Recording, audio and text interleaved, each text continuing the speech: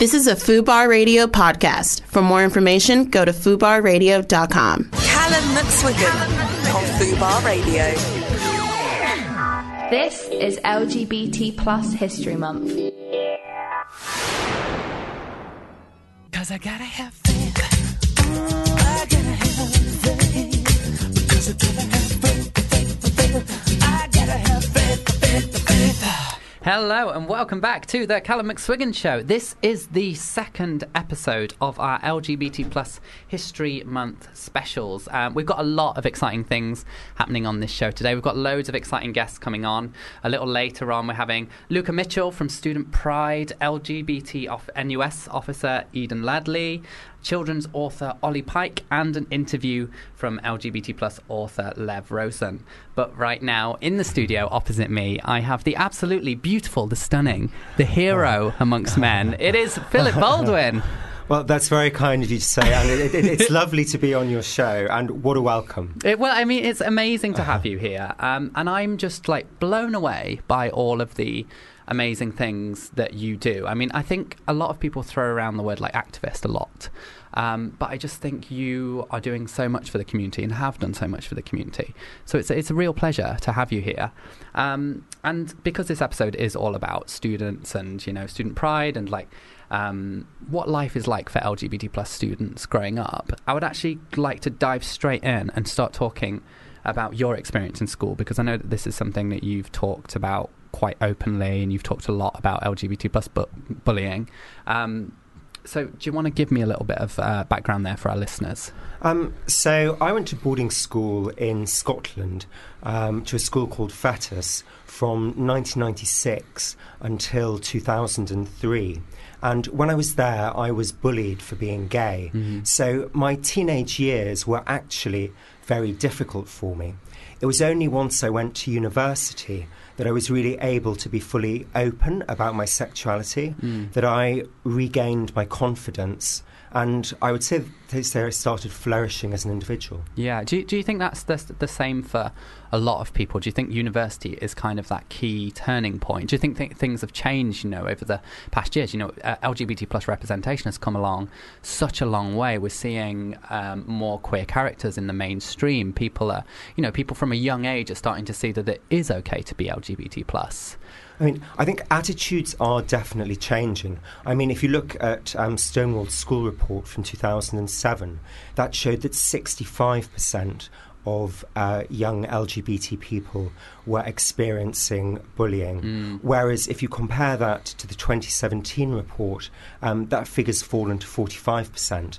So Wow. That's still almost half, but we are seeing an improvement in terms of the bullying that young people face. Yeah. So I would say, obviously, going to university is a massive turning point in someone's life. However, I think the situation in schools has improved significantly since my time at school. Well, I mean, you say it's improved significantly, and it absolutely has. 65 to 45%, did you say? Yeah. And that sounds like something we should be celebrating, but then at the same time, that's still 45%, almost half of LGBT plus people in schools are experiencing bullying. I know that it was something I absolutely experienced.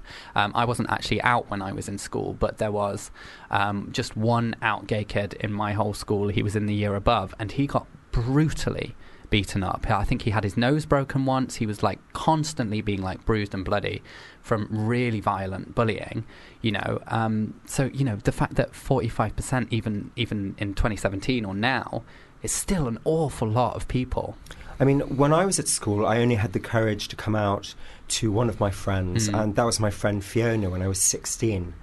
Telling a trusted friend first made things easier. Yeah. She respected my confidence, and that allowed me to go on my own journey of self-acceptance, and it allowed me to come to terms with my sexuality at my own pace. And do you think the type of school that you went to played any difference in that?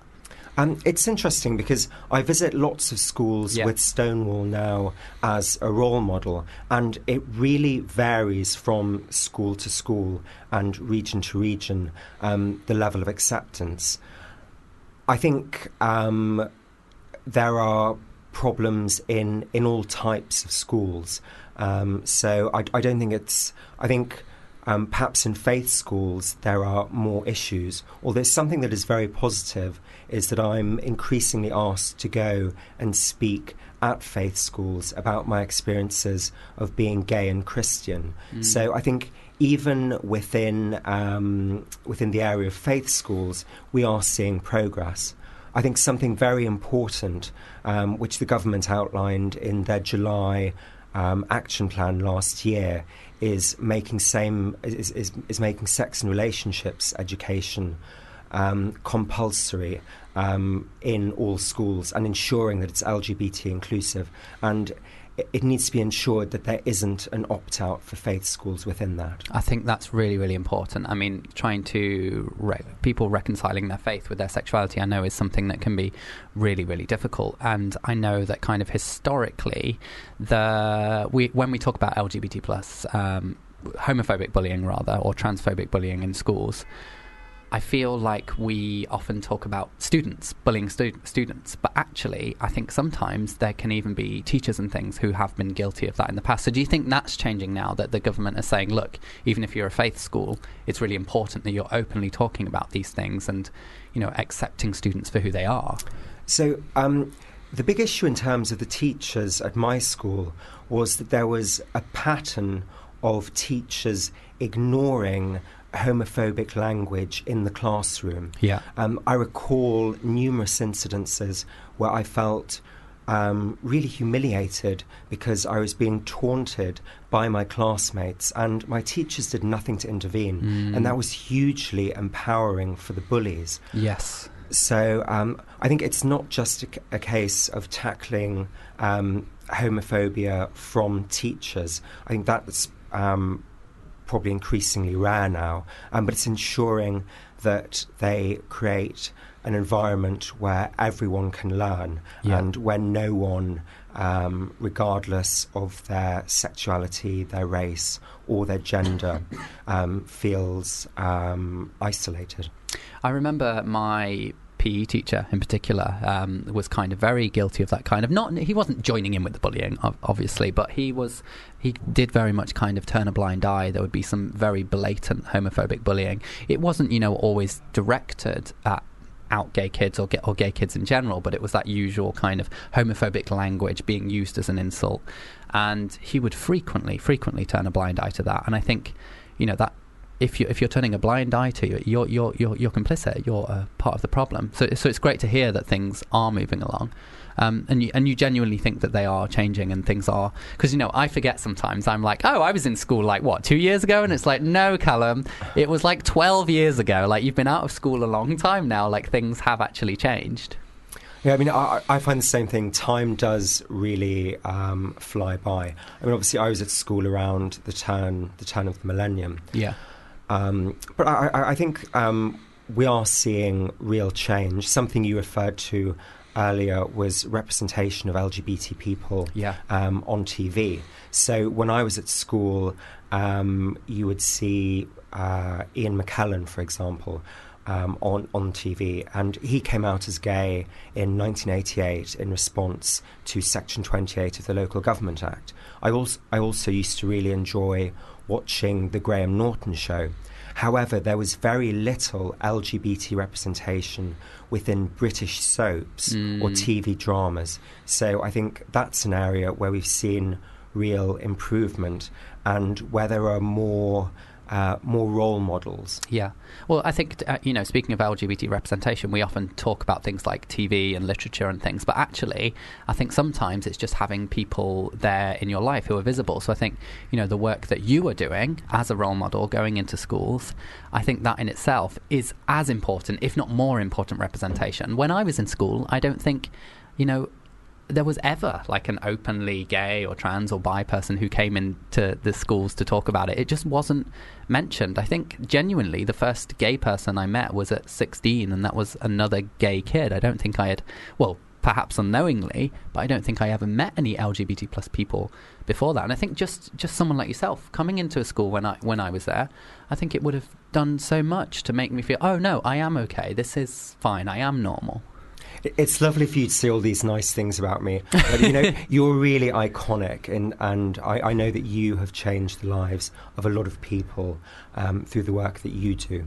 That's very kind of you. Thank you. I would say another area where visibility is very important is within politics. Yes. So the first Labour MP to come out as gay was Chris Smith in 1984, but we didn't have an openly gay Conservative MP until 2002, when Alan Duncan came out in an interview with The Times. So it's sort of easy to say that perhaps with Labour's 1997 landslide election victory, there was this big shift in social values, and that it ushered in decades of progressive change. However, for me at school, I was still experiencing a lot of homophobic language from the other students. In terms of politics now, we have around 45 openly LGBT MPs.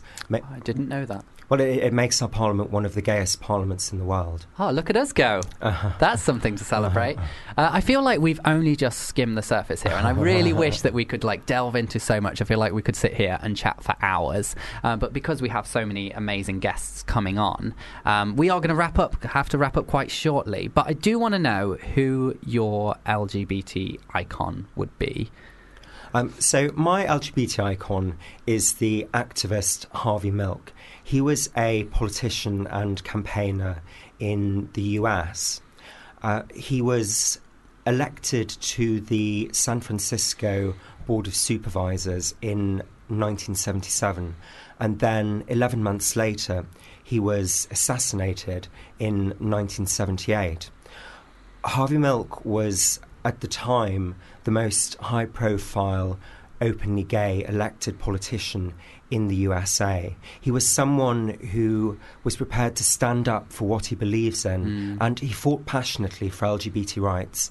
And I think it's because of pioneers like Harvey Milk that LGBT people in the UK can live the lives that they do today. Absolutely, and you may not believe me, but that's actually also the same person for me. Harvey Milk is an absolute hero to me, and just things that I think a lot of people don't know about, like him, like commissioning Gilbert Baker to create the rainbow flag, for instance.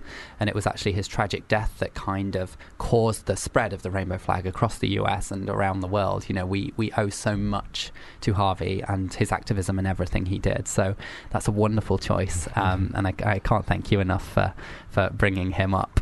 Philip, you've been an amazing guest. I wish we could chat for longer.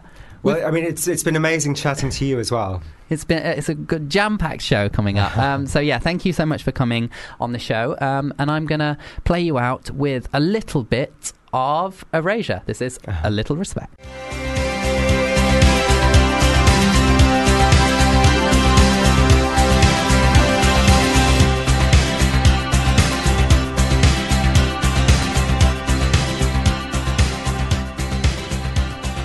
Has paired up with Durex to highlight the impact that painful sex is having on women across the UK and beyond. Hey guys, it's Johanna James with Fubar Radio, and Durex have invited us down today to explore the magical uses of lube. I'm joined by Hannah and Chidera. What else could we use lube for? I use lube for putting in my menstrual cup. Got this little life hack makeup tip. Lube was the best thing to stick glitter on your eye makeup. No way. I'm going to do a disclosure now. Don't do any of these. Toothpaste. No. Gosh. I don't think it's... Well, what flavoured lube? I don't know if this is on your list, but I, in the summertime, get serious chafing. Maybe I could just use lube instead. Perfectly, that's exactly what it's for. For more information, go to fubarradio.com. I'm now joined for a little roundtable discussion. I'm joined by Luca Mitchell from Student Pride. Hi, Luca. Hi, how are you doing? I'm joined by NUS LGBT officer Eden Ladley. Hi, it's good to be here. It's great to have you. And the lovely children's author, Ollie Pike. Hello. Hello. How are you guys doing? We good?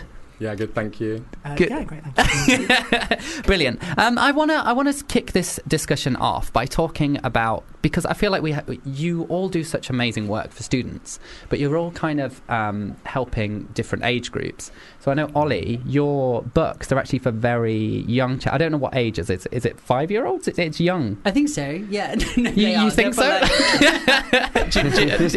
When I started doing it, I wasn't too sure, but now it's kind of like, yeah, it's definitely primary age but I've got different books and different videos for the different kind of age groups, and even picture books which have same-sex couples in that can be used for 2, 3, 4-year-olds. And I know your videos as well. Kind of, I would say that they go up to aimed at up to 16-year-olds. Some of the things you talk about. I would say maybe end of primary school, but then I've started doing some Ollie vlogs to try and be cool, you, Callum. And I guess they're more aimed for teenagers, but they're quite still family friendly. Yeah, and then you guys, I mean, you both cater for students, as in university age students, or is that not true? No, NUS support students at university and in colleges and do apprentices. Oh, I didn't know that. And so that. our age group is about 16 upwards. Yeah. Go. Well, sorry. I mean, National Student Pride, effectively, you don't have to be a university student to come to us. You can be, I think, 16 above or even younger if you want to. But I think perhaps, as you get younger, people don't feel as comfortable to sort of venture out and go to these things in the city on their own. But definitely predominantly university students, yeah. And do you guys ever get almost unfair criticism? Because I think there's a lot of voices who are anti-LGBT plus out there who almost want to stifle us talking to, whether it's really young kids, whether it's college age students, whether it's university age students. I think there can be almost a lot of pushback from people. Yeah, I mean, for me personally, thinking about this topic on the way here, I think the barrier probably exists, in my mind anyway, in younger years. I mean, obviously in adult life we face a lot of adversity, but in terms of education, I think school years are probably where those things are going to happen the most, but obviously it still happen at university, of course, I'd say especially in relation to trans issues in primary schools and secondary schools, we're starting to see the beginning of the new Section 28 with anti-trans organisations lobbying for organisations such as Mermaids, Gender Intelligence and GYRES to be basically barred from schools because they provide support to trans children, which is affirming, whereas a lot of anti-trans organisations want to tell children who say that they're trans, actually you're just going to get over it, you're really a boy or you're really a girl or whatever. And I think that sort of it's very interesting because I think students, especially radical student activists, are told all the time that we're out to censor people, we're out to bully people, and actually it's some of the most vulnerable people in this country, like young trans children who are being barred from getting support. Of course we saw with Graham Lynham where he lobbied for Mermaids to they were given a grant by the National Lottery and he campaigned for that to be pulled, which was unfortunately successful. It was successful in the end because I saw a lot of people talking. It was. Did it go through the withdrawal of that funding? It's still under review. Okay. And obviously, large organisations like Mermaids have to plan these sorts of things very, very far in advance. And thankfully, due to the fundraising of the YouTuber H Bomber Guy. Who did a Donkey Kong marathon or something? He did a 48-hour Donkey Kong marathon. Which is incredible. Over $300,000 for Mermaids, which was more than the amount that they were given by the National Lottery in the first place. And you had Alexandria Ocasio-Cortez on it, you had Chelsea Manning. It was a massive, incredible cultural moment for trans people. And that YouTuber himself, he isn't trans, is he? He's just an ally? No. He mainly makes videos about video games and popular culture. It's amazing to see somebody like that step up. I think that's actually quite unusual. I wish it wasn't, but I think it is. I think it surprised the trans community, especially because it's so rare. Yeah. I think that we're used to a lot of trans women are women, trans men are men, and all sorts of Twitter solidarity, but not actually any cash. When it comes to running services that safeguard children and sort of protect children, it's not platitudes that you want, it's cash and it's support. And I think this is one of the first times we've genuinely seen that from a completely unexpected source. I think there's been an awful lot of fear-mongering around trans issues, and we're seeing a lot of people saying, it's damaging to tell people that they can be trans, it's especially young children. Ollie, what do you think about that? Because I know one of your characters, which is Jamie, is trans, and that book is aimed at quite a young audience, isn't it? I mean, I get so much support for the work that I do. I'd say it's mainly 90% positiveness, but there is that small group of people that literally hate me and my work, and they do sometimes make it difficult, and not just for me, but for all educators who are trying to educate about LGBT plus issues. My good friend, I don't know if you heard Andrew Moffat in the news. He leads a really cool program called No Outsiders at his primary school, and he's been doing it for like 4 years. He's been made like an MBE, free services to equality, and then kind of all of a sudden last week, he's had like 100 parents protesting outside the school because he's like brainwashing children, apparently.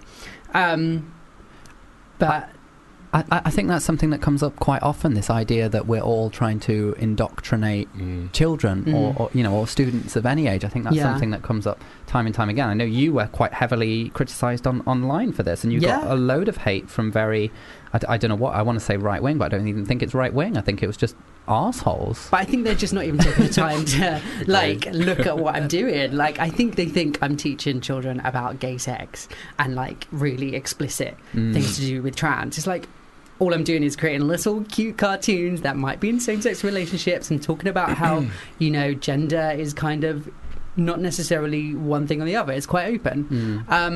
And it's all very, like, simple, innocent stuff. Yeah. But I think people just get this thing in their head that we're, indoctrinating. I think when it comes to things like sex education, I know you don't do that, Ollie. Your work is very separate from things like sex education. But I think there's this idea that we should absolutely never be talking to children, especially young children, about sex education. But a counter argument to that I always have is I think there are different levels of sex education. And, obviously you're not going to sit down with a 6-year-old and talk about very graphic, super X-rated topics, but I think it's fine to sit down with a 6-year-old and explain, this is what a penis is, this is what a vagina is. They literally have those body parts, and I think it's part of safeguarding as well. Because if they're being abused, they need to know the names of the parts. Do you know what I mean? Yeah, 100%. Well, I mean, particularly in this country, there's such a sort of like held back aspect of sex education, which is so frustrating. But for queer people, I think it's one step, or even 2 steps or 3 steps backwards in terms of sex education. It's not on par with, I guess, straight general sex education at all. Yeah, I think there is this over-sexualisation of queer people, and we've had that historically, and I think we have that still today. But rumours as well, like you said, there's this scaremongering that goes around. It's ridiculous, the things you hear that come out about trans people and gay people and lesbian people in these strange rumours, or things that come out on discussions on the TV, which are just not in line with what we're actually promoting at all, or what yourself are promoting, what anyone's promoting. I think nobody's actually taking the time to listen to what people like yourselves are saying, and just kind of jumping to conclusions and getting very angry when there's no need for that anger. Yeah. But it means we get more views, so it's great. All right, let's have a little bit of music, and then we will dive in with some more discussion. This is Rebel Rebel by David Bowie.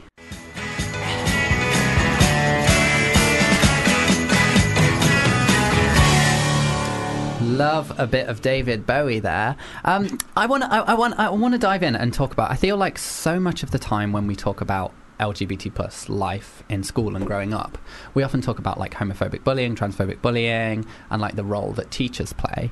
But I think there's actually so much more there in the life of a student. I think things like we were just having a little chat off air there, and things like nightlife is a major part. But also I think one massive thing is parents and the role that they play, because I think sometimes, even if you have the most supportive classmates in the world or the most supportive teachers in the world, you still, if you don't have that support from your parents, that can be a difficult thing. Luca, I know you have some insightful things to say about this. Yeah, for sure. I mean, for me, I think there's so many different spheres in your life, and if you can have access to counselling and people that understand what you're going through, whether it's your gender or your sexuality, that is so crucial, so important. But the point of what you're trying to do with educational reform and diversity is not to sort of put someone in one space. You're safe just here. It's to expand that. The point of being an activist is to make yourself redundant. There's no more areas in which we have to improve, but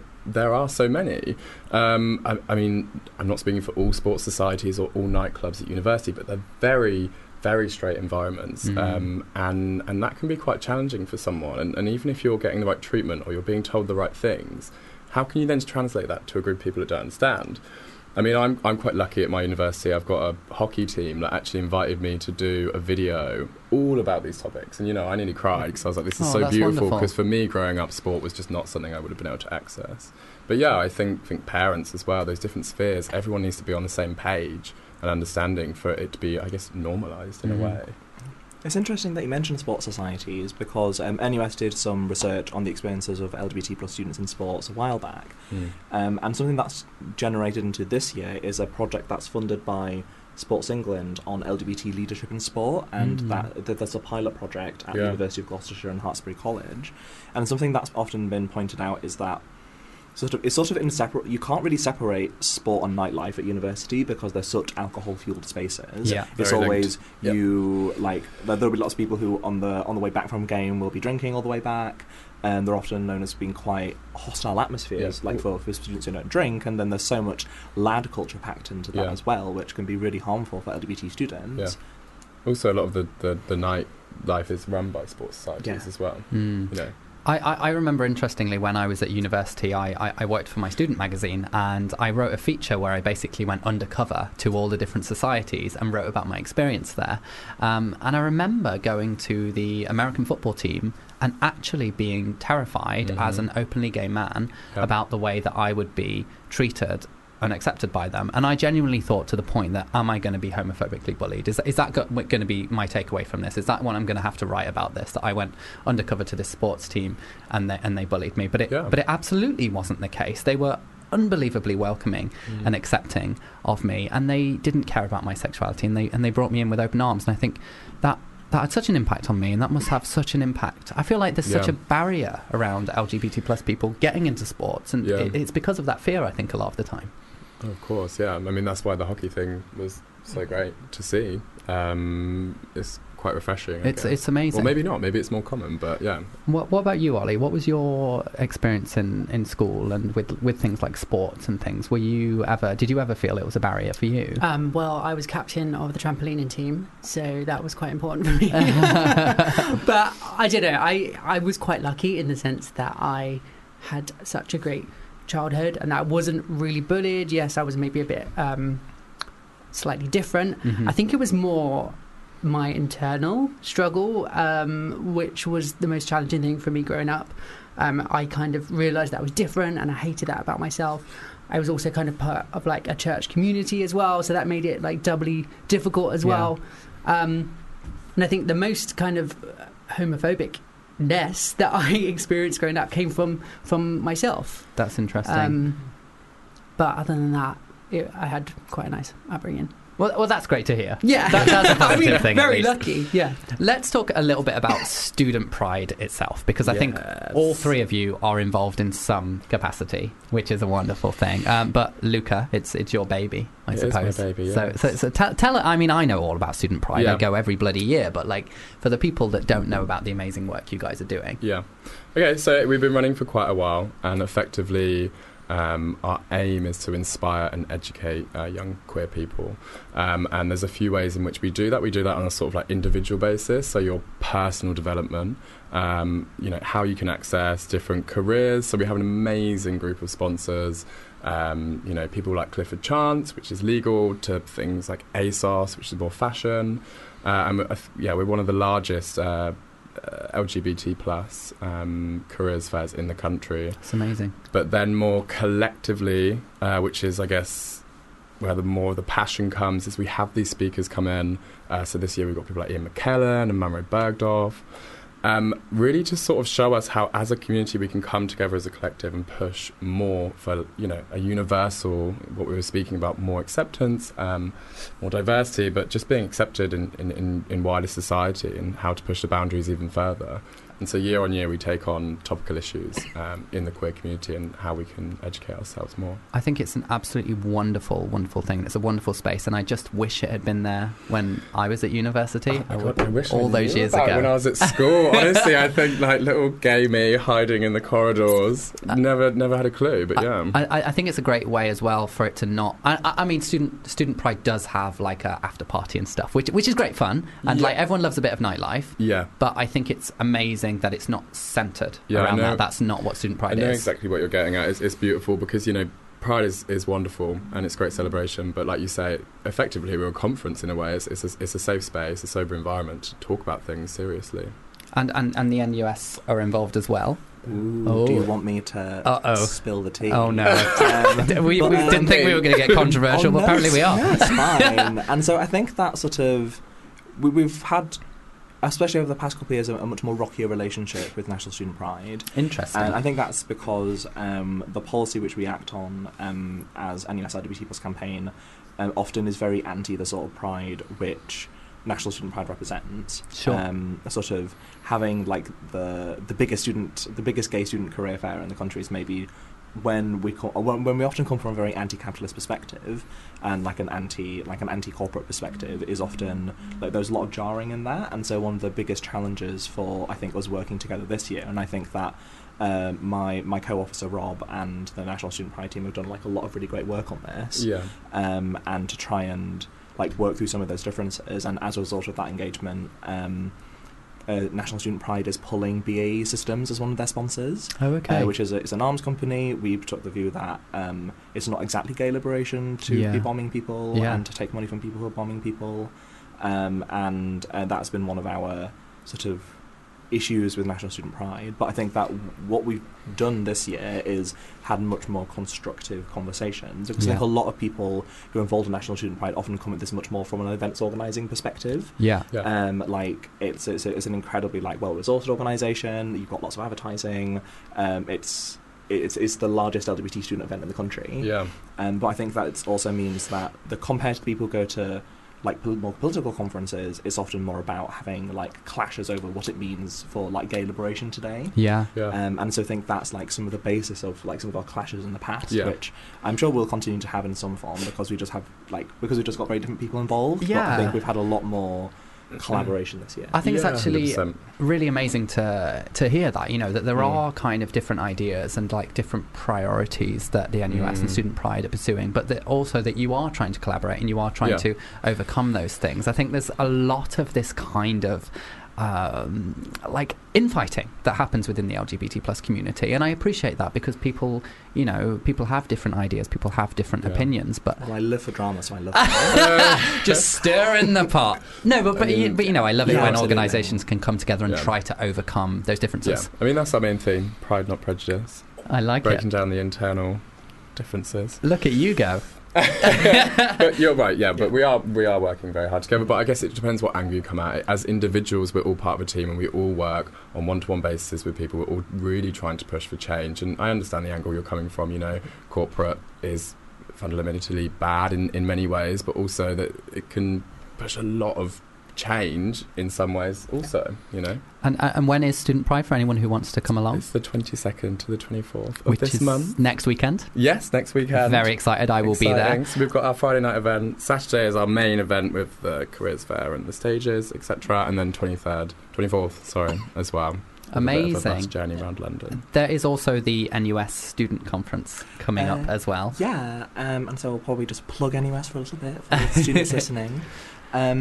NUS passed policy in favour of gay rights in 1973, which was like many, many, many years before a lot of other organisations of its size. I think in part because we've always been a very like politically sort of prescient organisation, I'd say. And so we passed policy in 1973 in favour of gay rights, and since then there's been fight for more resources coming from NUS to to more empower LGBT students, and what that has led to in the past few years has been some dedicated campaigns resource, so that what NUS does on LGBT issues is decided just by LGBT students, which is the sort of autonomy that we often don't find. I think with a lot of other larger NGOs like Stonewall, they've got a lot of different sponsors. Like, it's a little bit hard to like sort of spin those plates. Whereas the good thing about we have like a ring-fenced amount of money, and we use that to do some amazing things. We worked as part of a coalition to get the HPV vaccine provided for men who have sex with men, which will save thousands of lives. We have massively increased the awareness and visibility of the student QT population, that's queer, trans and intersex people of colour.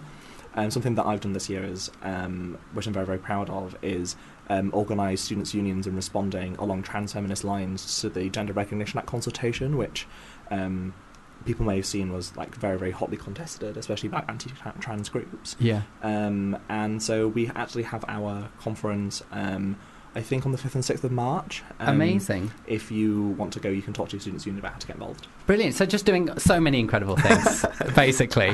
That is actually all we have time for. I cannot thank the three of you enough for coming in. You've all been amazing. Thank you so much, Ollie. Definitely go check out his children's books and everything he's doing. He is Ollie Pike all over the internet. Thank you so much, Luca. Everyone should go along to Student Pride. Absolutely. And thank you so much, Eden, as well. Everyone should go to the NUS conference and get involved. Just do all the things. Do everything. You've all been amazing. I now have a lovely, lovely interview with Lev A.C. Rosen, who is the author of Jack of Hearts. So let's dive right into that.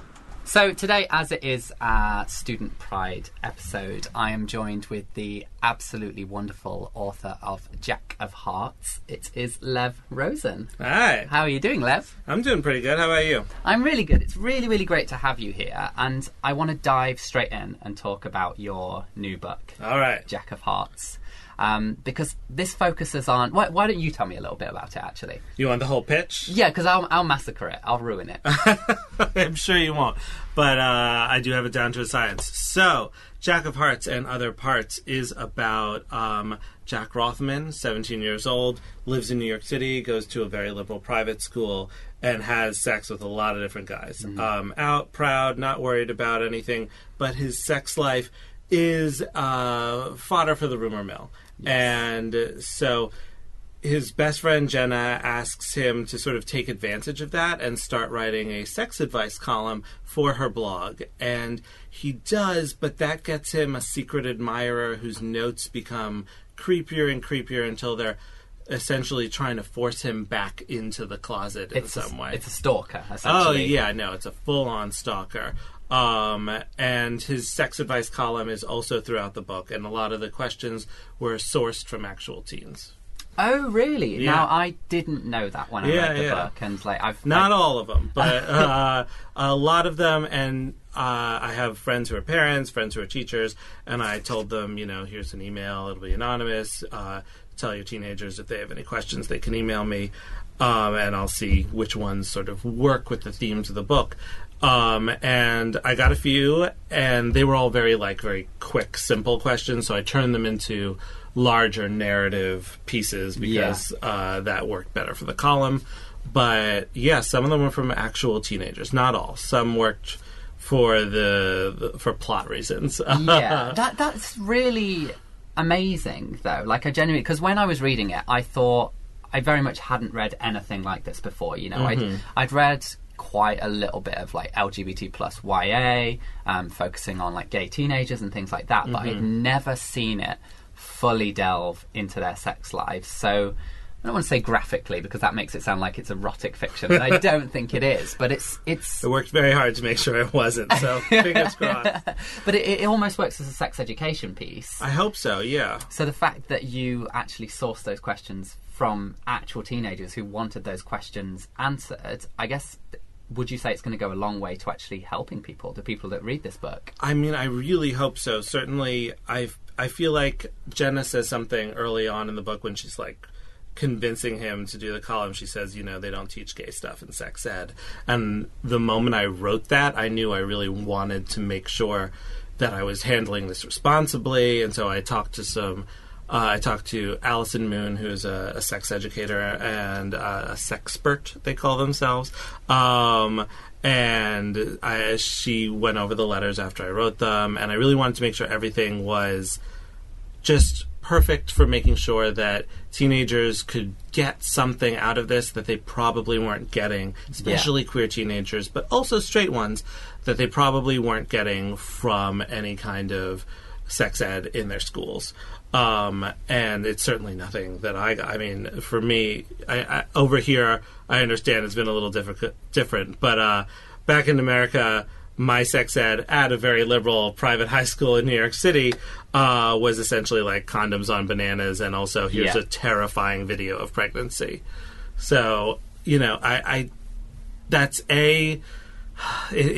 it's sad to me on so many levels, and it's sad not just for the queer kids who like don't even exist in that sex ed, but it's really sad for the straight kids too, who aren't taught about pleasure, who aren't taught about consent. And those are the things I really feel like we need to be emphasizing. Like, here's ways that may bring you pleasure, like figure out what you like, and then here's how to ask for it, and here's how to say no if someone wants to do something else. That's what sex ed should be about.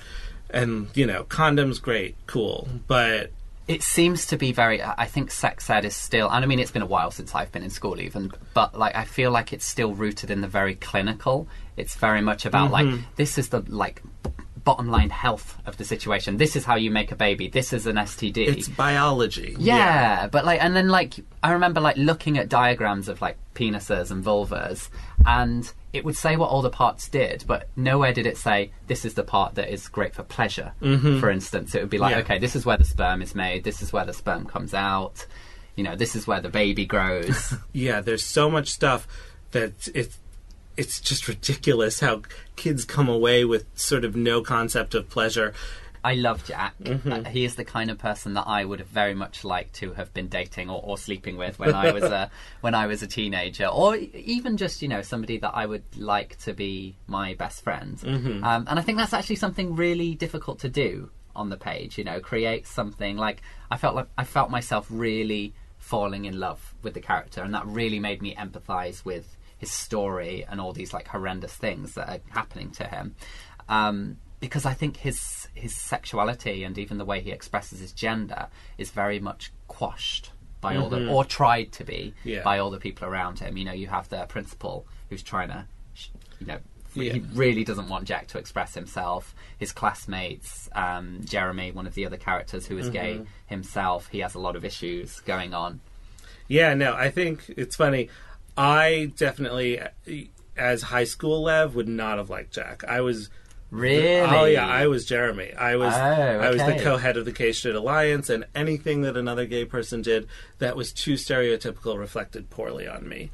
Would you say then that Jack is almost where you are now? If Jeremy was who you were when you were in school, is Jack a personification of you now? In a lot of ways. I mean, I'm too lazy to do my makeup every day, but like, you know, only for special occasions. If you could go back in time, would you want to be Jack? I think to a certain extent, yeah. I mean, there was another part of me that was like very much Ben, the hopeless romantic. So I don't know if there's little bits of you. Yeah, oh yeah, I'm in all of them. Are you kidding? Like, I think every writer's in all the characters. Yeah. But yeah, no, I think Hopeless Romantic would have sort of taken over. I don't know if I would have slutted it up quite the way Jack does. Maybe just out of college. But I think that nowadays I definitely have the sort of mentality that Jack has, which is, you know, oh, is a straight person telling me this is incorrect or I should behave better or like I'm too in your face, then my reaction is essentially, well, fuck you. Yeah. And I think that is and honestly, of all the things that are sort of unbelievable about Jack, I think that kernel of incredible self-confidence is the thing that I was like, all right, I'm just going to give it to him. Like, he's just going to, and I let him have these sort of moments of doubt, and like he has that phrase, could be worse, because he knows he's very privileged. He comes from a loving home, liberal family, liberal city, and that was always, that's how I grew up, and that has always been my mentality too. Could be worse. But yeah, I think that his confidence might be a little adult, but maybe not. You know, teenagers today are awesome. But he makes mistakes as well. That's the thing I like about Jack, because he, you know, especially in his column, he's so knowledgeable about everything sex and, you know, what to do. But then there are this may be verging into spoiler territory. So if you don't want anything spoiled, maybe insert a siren sound. Yeah, we'll put a siren just here. There's two moments in particular. The first one is when he's talking about his first time, which kind of verged on the borderline of consent issues. Mhm. And the second one when he takes the nudes to send to the stalker who's blackmailing him. Yeah. And I think those two moments are so unbelievably powerful. You really, really feel for him in both of those moments because he is this confident, little, knowledgeable spark of a boy, and then he suddenly not fails, but he falls victim to these things that I think can happen to so many people. I think that sends a really powerful message as well. Thank you. Jack definitely. It's interesting. You're like, I've been talking about this book all week, and you're the first person to talk about his first time experience. And there was a lot going on there with that I really wanted to express that a first time is seldom perfect. Yeah. And to be clear, this is first time with anal sex. I would never, I'm in terms of like virginity definitions, I don't think anal is the end all be all. I think really you get off with someone and you both orgasm, congratulations, you're not a virgin. But I think his first time with anal, it is a situation where he's with a guy and he's open to the idea of having anal sex, but the guy is essentially a schmuck. It's a very Jewish term. Yeah, right? I just remembered Yiddish ain't so common on this side of the pond. He's an asshole. Yeah. But at the same time, Jack says, all right, he's an asshole, but I'm still making a choice to have sex with him. Yeah. Because I would like to do this at some point.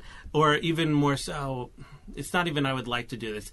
I'm going to have to do this, which I think is one of those things that a lot of young gay teens feel about anal sex. I certainly felt it. Yeah, oh, well, this is going to have to happen Yeah. eventually, that sort of thing. And it doesn't, for starters, like, anal is not the end-all, be-all.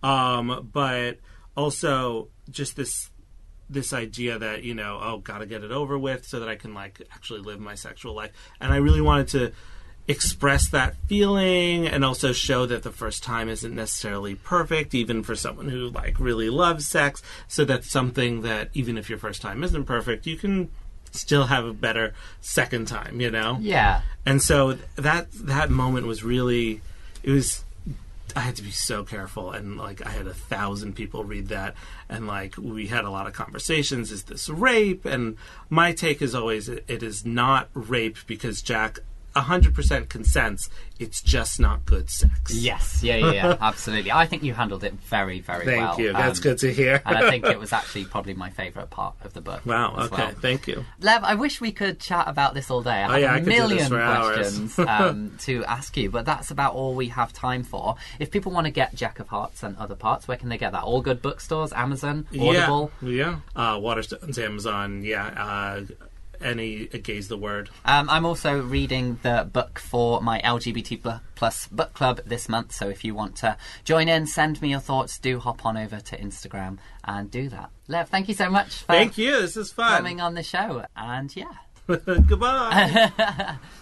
That was the absolutely incredible Lev A.C. Rosen there. What an absolute superstar. I just wanted to say a quick thank you to all of the amazing guests we have had on the show today. We started out with the incredible Philip Baldwin, who had so many insightful things to say. And then we had our lovely roundtable with Luca Mitchell from Student Pride, NUS LGBT officer Eden Ladley, and the absolutely adorable, beautiful, intelligently smart children's author Ollie Pike. Thank you so much to all of our wonderful guests. I'm going to round out the show with a little bit of Tutti Frutti.